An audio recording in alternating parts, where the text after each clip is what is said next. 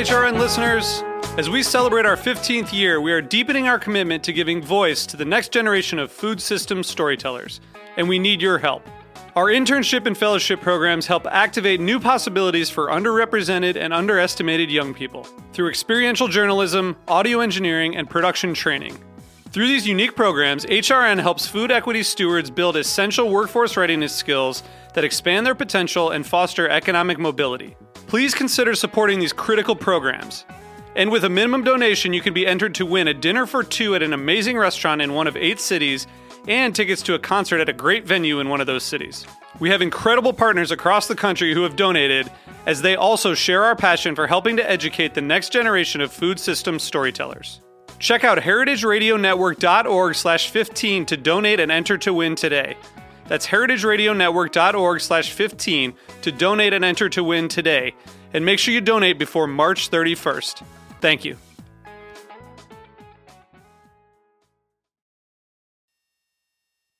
This episode is brought to you by Escape Maker's first-of-its-kind virtual agritourism conference. For more information, go to escapemaker.biz. That's escapemaker.biz. This week on Meat and Three, we're exploring interactions, from drug studies in a laboratory. If this effect is as big as he's saying, somebody should have discovered this long before he did. To global wisdom on avoiding hangovers. Beber cerveza antes de tomar vino no previene los síntomas. Bière sur vin et venin, vin sur bière et belle manière. Beer before wine, you're going to be fine.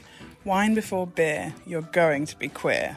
To the novel recipes developed by an Indian-American family deep in the heart of Texas.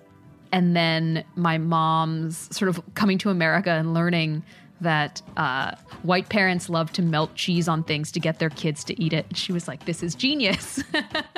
Be sure to subscribe to Meat in 3. That's MEAT+THREE. Available wherever you listen to podcasts.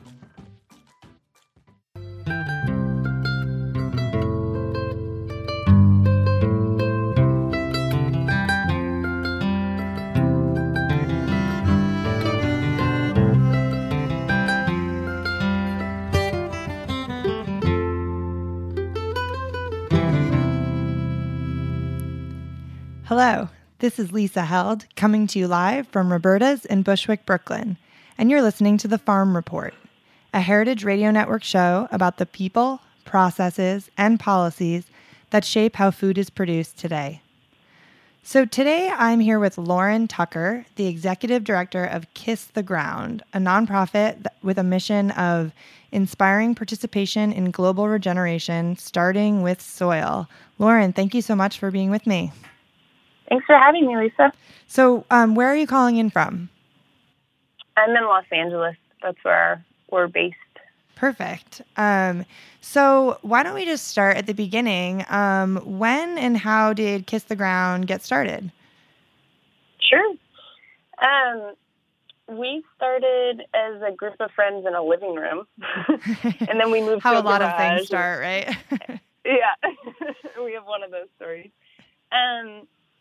My friend Ryland Engelhart, he attended a conference in New Zealand, and it was about the future viability of human life on Earth, a small topic. And nice and light, keep it, Yeah, super light. And all these scientists were talking about the realities of climate change and global biodiversity loss and what we're looking at environmentally today. And it was pretty grim, but there was one person on the panel by the name of Graham Sate, and he talked about farming, and he talked about soil carbon sequestration, and he talked about the potential to really participate with nature to heal the planet. And Ryland came back from New Zealand so inspired and with a new mission in life. His family, he comes from a restaurant family, Cafe Gratitude, which is a organic, vegan restaurant chain in California. Definitely. And so one of the first things he did was gather friends in his living room, and then we also brought Graham to come speak to a group of friends in Los Angeles. And Graham became this light that really inspired us. And from there, we spent about a year meeting in Ryland's living room, getting excited about soil, trying to figure out what we were going to do. And then we founded a nonprofit. So we're about 6 years from living room meetings and 5 years into a 501c3. And the first two things we were inspired to do were make an educational video that was clear and shared about soil carbon sequestration in a way that anyone could understand. And that's The Soil Story, which is a video that's been online probably about 4 years now. And then the other thing that we did initially was dig up a piece of public land and restore the soil. So we got our hands in the dirt in the form of a garden, and we made this video. And then from there, we've created a lot of educational programming and been involved in many different coalitions. And now, we've grown quite a bit from that moment. But that was where we started. Right. Yeah. No, that's kind of cool that it just one guy gets inspired by something someone else says. And I mean, you just took it and ran with it, really. Yeah. And I want to talk a lot about about the actual programs that you have and what you're doing. But before we get to that, you mentioned the soil story, and soil is sort of the base of your entire mission. How do you answer just the basic question when someone asks you, why soil? Oh, there's so many reasons.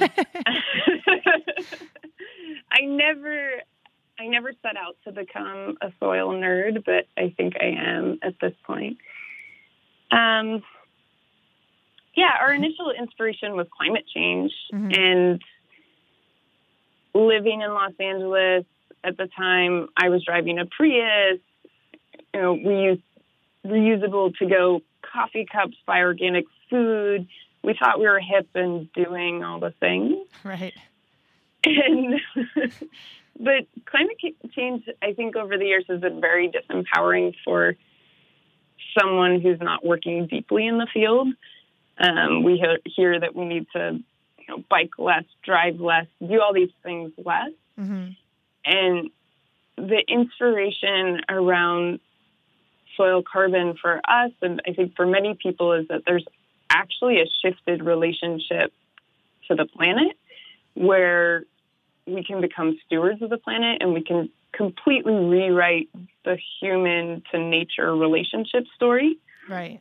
Because right now the relationship story is one of separation, and we can rewrite that to one of connection, where we're actually working with microbiology and plants and animals to regenerate and improve ecosystems and farmland and earth. And then soil itself, it's actually the basis of life in so many ways. If our soil microbiology is not happy, everything else in the food chain or the life cycle or the ecosystem suffers. We just actually released a T-shirt this week called, and the slogan is "Soil is our common ground," and we made the T-shirt purple. And a lot of people are liking it and commenting. But to me, I think it's true. It's the basis for life. If we get our soil right, we get our nutrition right, our food security right, we can fix the carbon cycle, the water cycle. Some people even link degraded soils to war because people have to move off degraded lands, move into the city, and that can cause conflict. And I mean, we could say that you could link the soil to anything. Yeah. It's beautiful. Yeah. And I mean, the climate change question, it is, when we think about the things that we can do to sort of reduce our impact on the environment, like you were talking about, drive less, do this less, most actionable items are about kind of pulling back your impact, right? And soil regeneration is one of the few things that feels like you're kind of doing something that can potentially help reverse the damage that's been done, right? There's something kind of powerful about that you can actually sequester carbon and it's sort of a positive instead of a negative or something. Exactly. Yeah. Yeah, and it's a fairly low-tech, low-cost solution as well. Mm-hmm. The majority of people on the planet, even if you live in an apartment, can compost and figure out where your food scraps go that then could heal and feed soil microbiology. Once we have more awareness and more options in the marketplace, everybody eats, hopefully several times a day. And so we're already eating, we're already consuming food. We can make different choices with the food that we are consuming. And then on a farm level, I don't want to, not be realistic about how hard transitioning off farm chemicals and more of a conventional model of growing can be. It's hard, 100%. But it's a possible transition. And over time, we're actually talking about reducing cost of inputs because you're using less inputs over time. And the majority of farmers who are transitioning landscapes from degraded ones that are really just viewing soil as a growing medium that you put, fertilizers and pesticides and all the things in, when they're transitioning to just working with the soils and their land is getting healthier, they need way less inputs and eventually none. Of course. So there's a lot of cost savings. It's pretty low. It's definitely low tech, and it's pretty low cost to make these transitions. Right. Well, and on the farm side, so are you working directly with farmers to help them make that transition? Like, what does Kiss the Ground actually do in order to kind of work with farmers? Do you work with individual farms? Do farmers come to you to learn? Like, how does that all work? Sure. Initially, we didn't set out to work with farms because we're not farmers, and it seems like, there would be nothing more disempowering and disheartening than a group of city folk from Los Angeles, almost hipsters from Venice Beach, showing up on a farm and saying, like, this is how you should do it. Right. About how you should farm. Yeah, probably wouldn't go over well. Yeah, we didn't initially set out to work with farmers, but over the years, we've gotten to know some farmers in our community. I personally shop at the farmers market every week, and through getting to know farmers, we had a lot of requests for access to education. And so we started a farmer scholarship program, and the program is very simple. Right now, there's a California application period that's open on our website. And then later in the year, most likely in August, we'll have an application period for all farmers in the U.S. And it's super simple. We're paying for the cost of a soil health training. We're paying for soil testing at years 1 and 3, and someone who's coming to your land, taking the soil tests and explaining them once they come back from the lab. And then we're paying for a certain amount of consulting time, about 10 to 20 hours roughly. And then we also see that the people going through the scholarship program most likely will form a bit of a community where there can be a lot of cross-sharing among producers in the program. So it's very simple for us. Our function is we're fundraising for it to cover the cost of this, and we're administering the scholarships and doing the admin work. But essentially, we're just passing on the ability to farmers and ranchers to take these trainings and get access to some soil testing for free. Right. But are you running the actual training as well? We're not, no. Oh, okay. We're working with different partners. So at this point, scholarships are available for Savory's trainings. They train around ranching.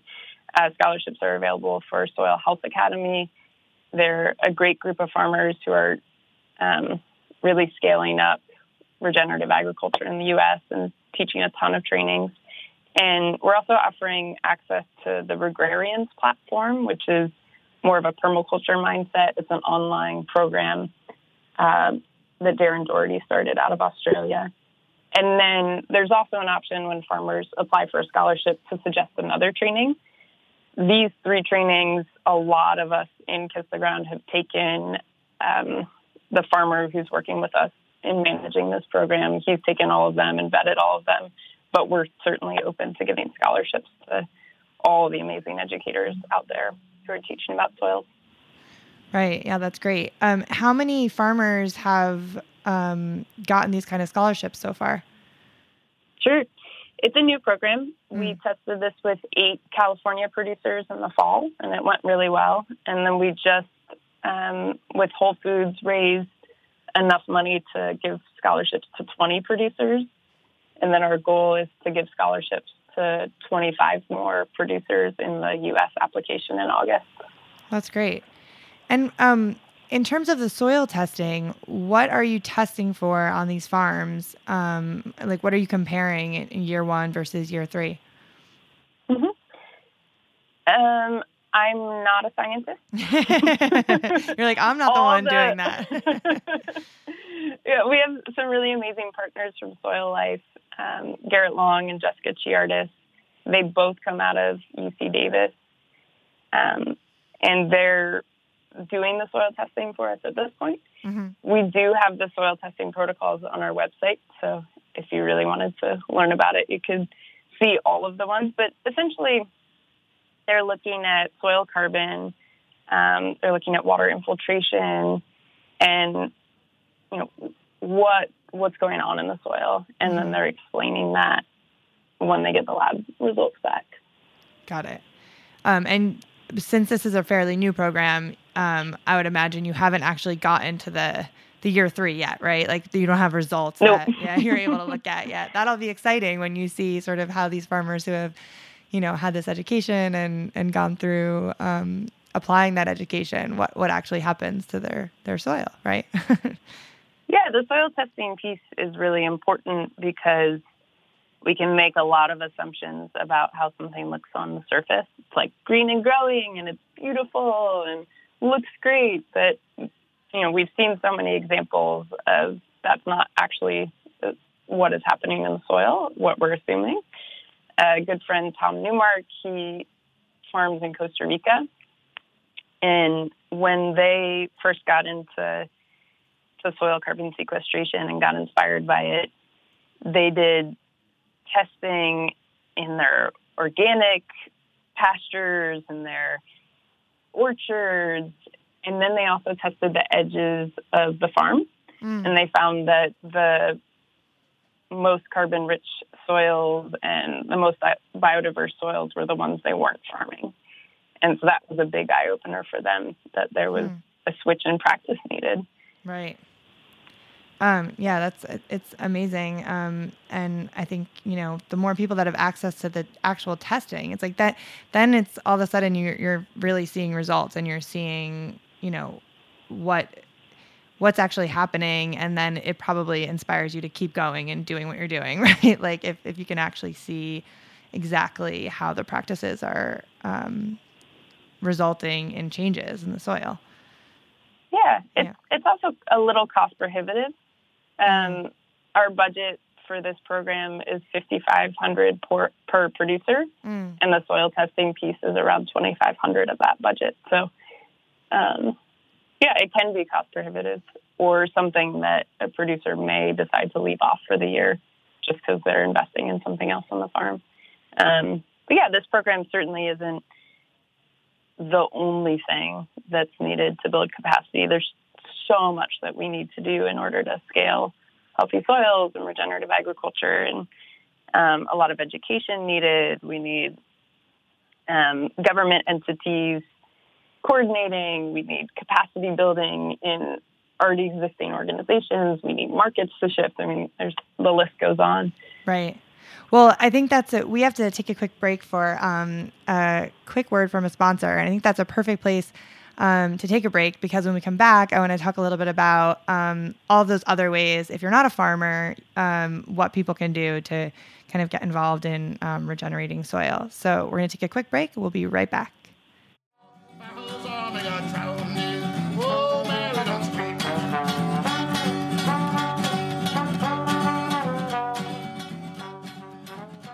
This episode is brought to you by EscapeMaker's first-of-its-kind virtual agritourism conference.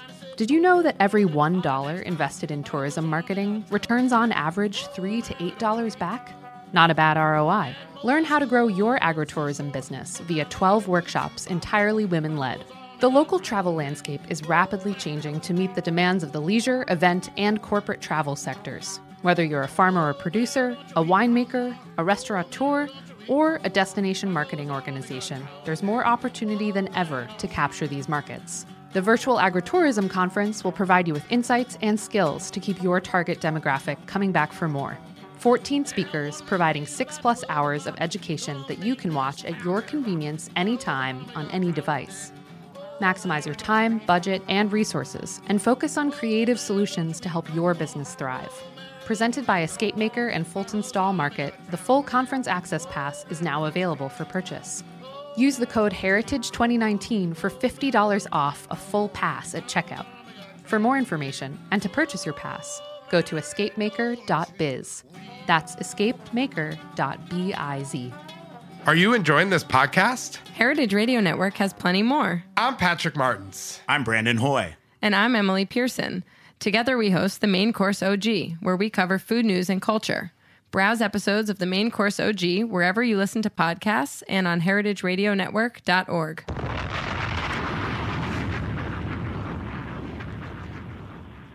All right, we're back. This is Lisa Held. You're listening to The Farm Report on Heritage Radio Network.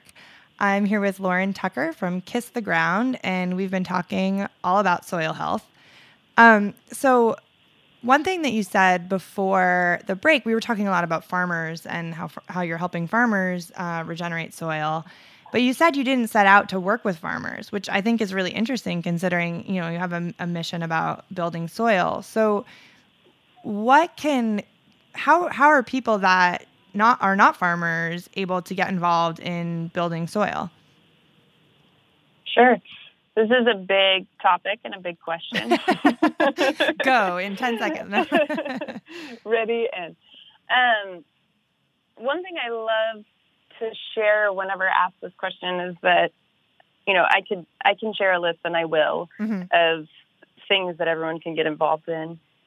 And I don't love prescribing things because I think it limits our creativity. Really, if you're interested in where your food comes from and you're interested in the health of the planet and having a deeper relationship to the planet, it's all about, I think that once you start learning about soil, kind of the possibilities are endless. And so I encourage everyone to just learn a little bit more about it, spend a little more time outside, maybe go visit some farms in your local area and start conversing with farmers, and then something will arise for you. If you're a graphic designer, you can start making graphics. If you're an investor, you can learn about all the amazing regeneration projects out there or all the amazing businesses that are trying to scale. If you're a reporter, you can report on it. If you're a mom, you can get your kids digging in the dirt. I mean, it's kind of like endless. And we set out really to share knowledge. And it was from a space of our experience. I mean, we thought we were environmentalists. We thought we understood what was in our capacity to do as far as, driving less and all these things and making environmental choices on a day-to-day basis. And we had this aha moment that we'd never heard about this topic. Right. And if there was just more media and more education around this topic, that would be awesome.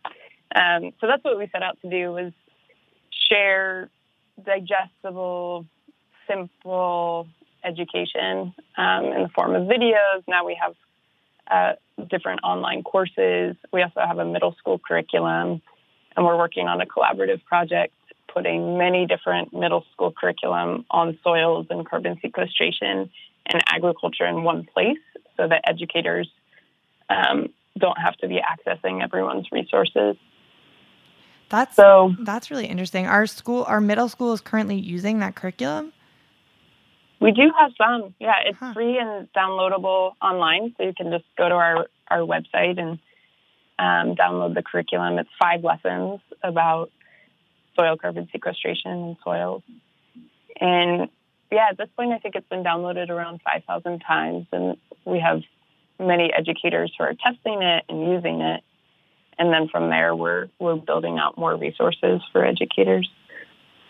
That's really cool. And you have soil advocate training, is that right? Is that for just like anyone who wants to learn about soil? It is, yeah. It's been a really interesting experience. The training started originally because we had friends come to us and say, look, we know you're doing this cool thing. We don't really know what you're doing. Right. Can you teach us?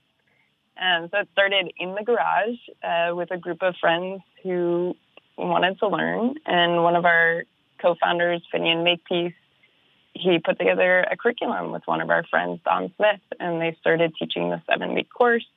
We put it online. The first couple of times we taught it, the video wasn't perfect and the tech was pretty bad, but we've figured out all those kinks. And I think at this point, we're almost 1,000 people who have gone through the course in a year, a little over a year. And we're teaching, soil health, regenerative ag, water cycle, carbon cycle, some of the basic science and understanding around this topic, right? As well as really empowering people to learn how to speak about it publicly. And the kind of theory of change is we're a team of 13 people. Half of the people in our team are part-time, and we can only do so much. But 1,000 people who have gone through this training and are thinking about this every day and inspired, that's a huge team. Yeah. So that's one of the points of it. We also just launched a business course for businesses, and that's a collaboration with some friends of ours at TerraGenesis International. And so they're teaching an online course about, if you're a business, how to think about sourcing and your supply work through the lens of soil health. And then in June, we're going to launch an urban gardening course, which will have gardening basics, composting basics, as well as really how is this relatable to an urban person. I'm not a farmer. Right. I live in an apartment. What soils and how can I get involved? Yeah. And so the teacher, Rishi Kumar, he's going to go through, sourcing food and fermented foods and some other things on this topic, which is really exciting. Is that all online too? Like, can people take it from anywhere? Yep, it's online. And the soil advocate training, do you ever hear from, so you said like 1,000 people have taken it. Do you ever hear from those people about what they're doing and how they're using that training? We do, yeah. And we've had a really diverse group of professions and humans take it. A lot of people go on to public speak. Some are from companies that are starting to invest in soil. And so they're just thinking about marketing language and how they want to present this, or they're looking for more info. We've had farmers take it and actually love it, which we didn't expect. But the feedback we've heard from farmers who've taken it is, I've been farming this way for a while, but I had no idea how to articulate it. Or I'm starting to farm this way and I want to learn more. Or I want to tell my neighbors, but I have no languaging about how to do that. And so it's been helpful to an audience that we didn't know would even be there. Interesting. So, I mean, that's sort of like what people can do. And then you also mentioned earlier government and policy. Are you, like, do you feel, well, first of all, is Kiss the Ground working at all on policy around soil health? A little over the years. It's not our core competency or focus, but we do know a lot of folks who are working on policy, and we've done some media-related initiatives that have helped at least state policy. So when state of California was initially looking at passing the Healthy Soils Act, we gathered, I think it was 23,000 signatures in the petition form for that. And so that was surprising for the state legislature to get. They're like, I thought this was a healthy soil bill. 23,000 people care about this. That's unusual. A lot of them are from LA. That's even more unusual. Right.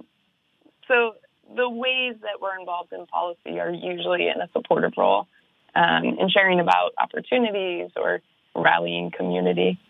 Can you talk a little bit about what the Healthy Soils Act is? I think maybe people outside of California might not know a lot about it. I didn't even know did that pass? Mm-hmm. Oh, interesting. Yeah, in California, the program provides some funding for implementation of something called a carbon farm plan. So farmers are working with consultants or their local resource conservation district to write a plan for how carbon flows on their property. And then there's a pot of money available for implementation of those practices or whatever they've identified they'd like to shift on their land. And it's a small program at this point, but the demand for it is much larger than the amount of funds available. And so the state's listening to that, and it's slowly building. It's not the only program, though. There's so many different states that are passing programs specific to their state on this topic that I can no longer list them all. Huh. I think we're at maybe 12 initiatives in different states.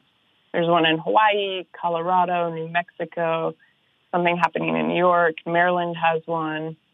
I'm forgetting a bunch, but it's really exciting. There's certainly a movement happening in the U.S., and it's small but mighty at this point. Yeah. But it's exciting to me because I actually think it can be very uniting in that we can reach across political lines and we can work together, urban folks with rural folks, and figure out how to heal our soils and ultimately heal our food system. Right. Do you think that that the state policy is where things are really going to happen, or do you think at the federal level there are ways that policy should be supporting soil regeneration? Sure. Yeah, I think everybody would love to redo the Farm Bill. But everybody wants to redo the Farm Bill, so there's a lot of different interests in that. There's a lot of conversations that are happening in Washington now that weren't happening a couple of years ago. So we are having healthy soils conversations in Washington. I think one of the best things about the state policies is that we're trying different things on a localized scale and learning what's working, what's not, so that we can eventually inform national policy. And so, yeah, I think we're going to see a lot more of this in the future. One of the hardest things about the Farm Bill right now is that our federal crop insurance is dictated by the Farm Bill, and a lot of these healthy soils practices are considered risky under that program. And so that's a huge barrier for farmers to consider losing crop insurance in order to innovate. But there are some great state programs that are testing healthy soils practices as an incentive for crop insurance and seeming to have some early success. So really hoping that will eventually inform national policy. Right. Yeah. I mean, all of this sort of makes me think about just how much work there is to be done in this area, right? And I mean, you're doing your work to educate people about soil, to train farmers, to help individuals, and then there's policy, and there's all of these different things happening, and I feel like we're at this scary really scary moment when it comes to climate change. And then you hear about the power of soil and soil regeneration, and it feels really exciting and helpful. But my mind goes to like, is it possible to get enough farmers, transitioning to these systems that regenerate soil, enough people thinking about this to really make an impact? Yeah, I have to believe it is. Yeah. Or I don't think I'd be able to get out of bed every day. Yeah. I mean, climate change is hard to describe or understand or relate to as something that's happening. Mm-hmm. Biodiversity loss, I think, is a little easier to relate to. And just this week, we saw the release of a large report. Right. I think it's saying 1 million Extinction. species are threatened by human activity. Mm-hmm.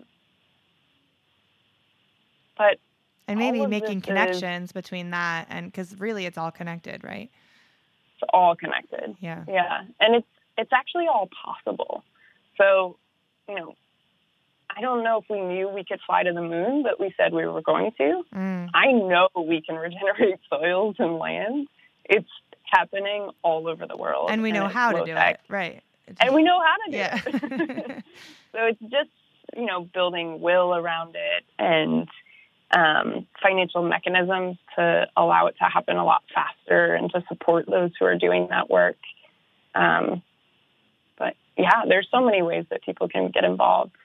Really, you can go outside more. You can learn from people in your area who are restoring local ecology. You can ask your farmers more questions at the farmers markets. You can ask your restaurants to get involved. There's a new program in the state of California where restaurants can put a 1% tax on their bill, and that goes into a fund for farmers to implement healthy soil practices. And you can lobby your state representatives and tell them you care about soil. Or you can teach ecology to kids. I mean, there's just so many cool things we can all be doing.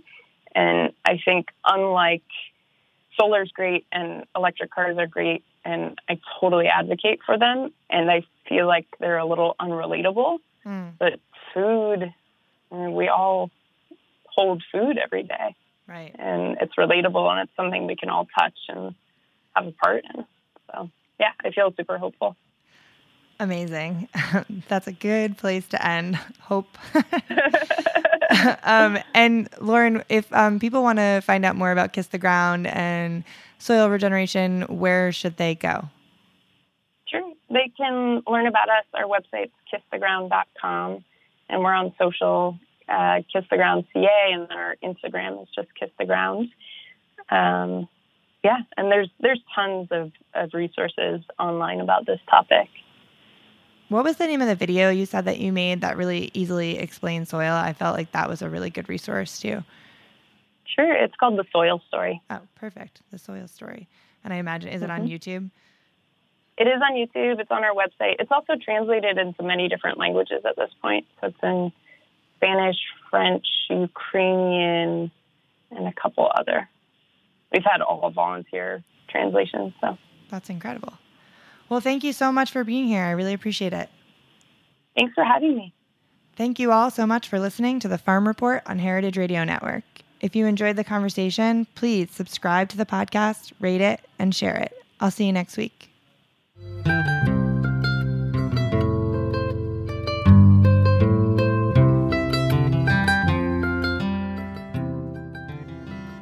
Thanks for listening to Heritage Radio Network, food radio supported by you. For our freshest content and to learn more about our 10-year anniversary celebration happening all year long, subscribe to our newsletter. Enter your email at the bottom of our website, heritageradionetwork.org. Connect with us on Instagram and Twitter at heritage_radio. You can also find us on Facebook at facebook.com/Heritage Radio Network. Heritage Radio Network is a nonprofit organization driving conversations to make the world a better, fairer, more delicious place. And we couldn't do it without support from listeners like you. Want to be a part of the food world's most innovative community? Subscribe to the shows you like, tell your friends, and please join the HRN family by becoming a member. Just click on the heart at the top right of our homepage. Thanks for listening.